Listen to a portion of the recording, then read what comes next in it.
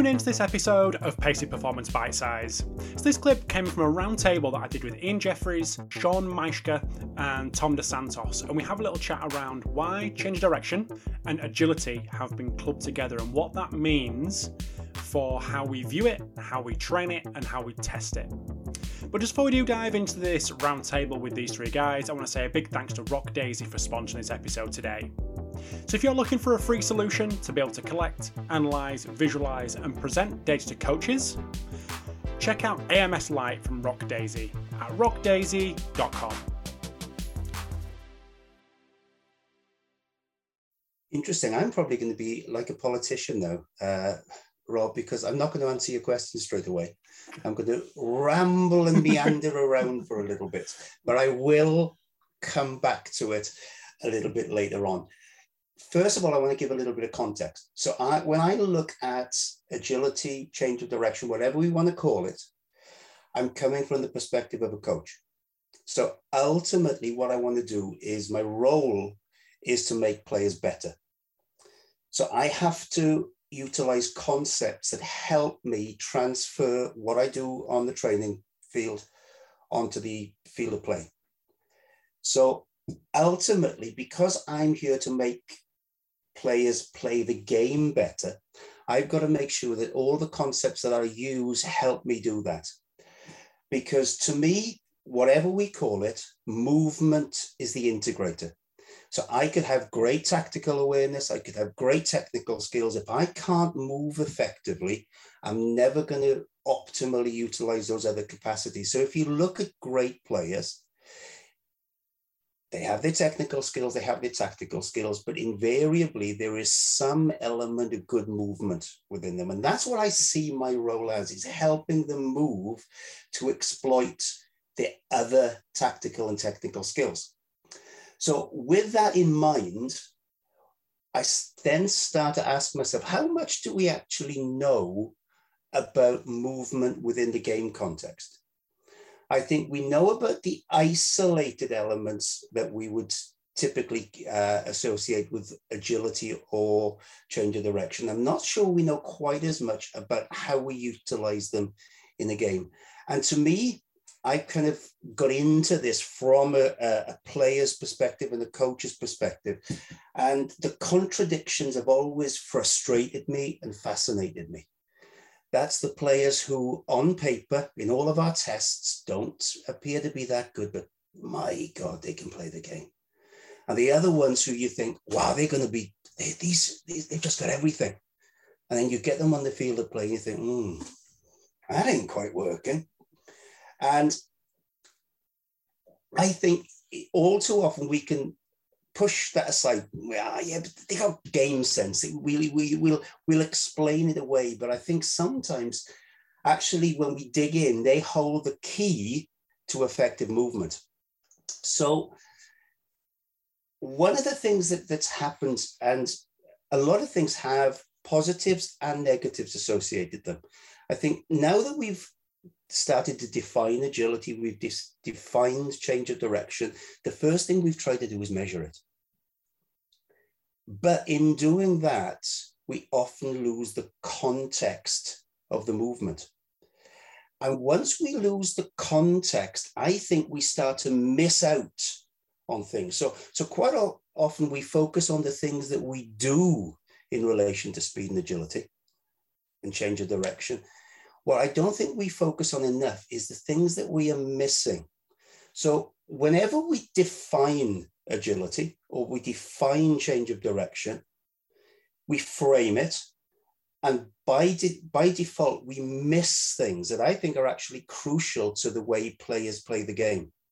So when we try to measure agility, for example, we always measure by how fast a person moves. Yet when you watch a game, players will deliberately slow down. They'll change pace.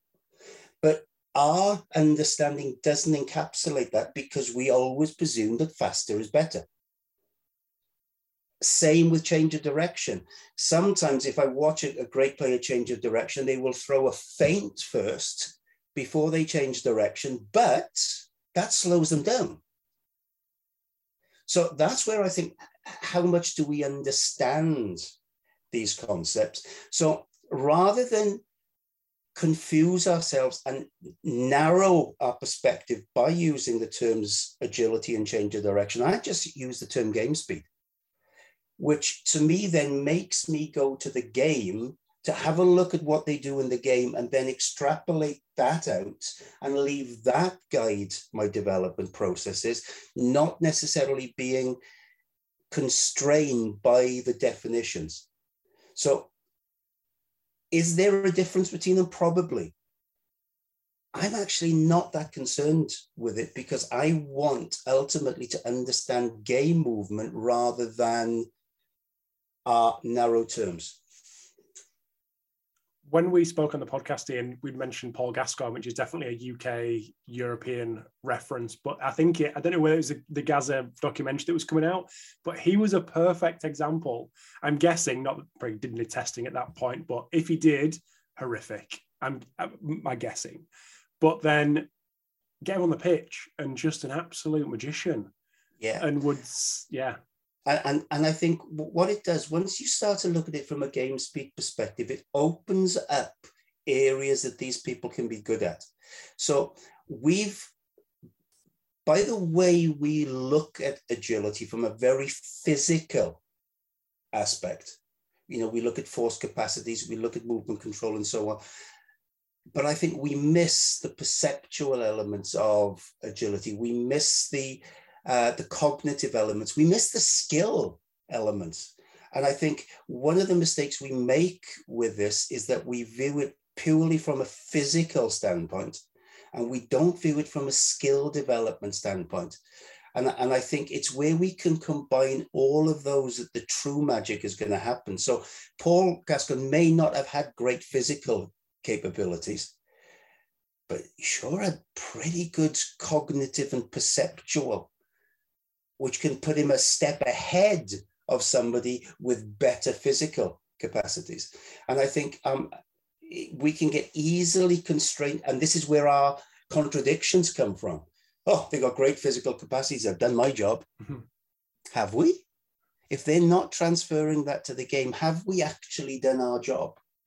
And where I think we have a real role to play is we have our classic strength coaches, we have our team coaches, but we have this area in the middle that nobody really seems to exploit, the movement elements of it.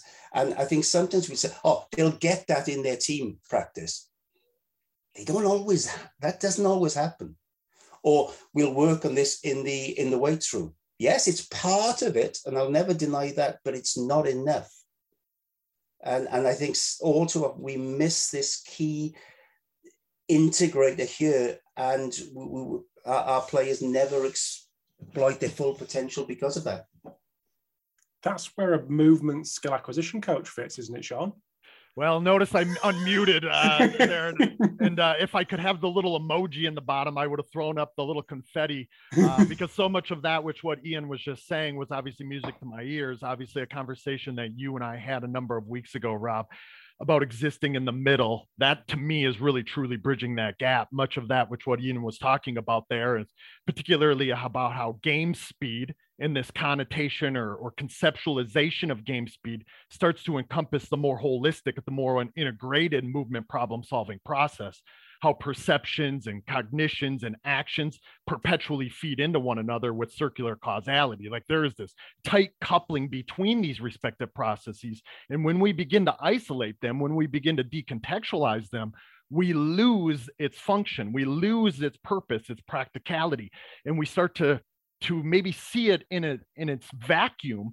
But we know that movement behavior in sport doesn't exist in a vacuum, right? It exists in a context. And that's what Ian, I think, was so eloquently speaking to there, that context of the environment and the task and the problem and the organism or the player will coalesce to create this context that then chases or channels into the content that is the movement behavior that we see emerging.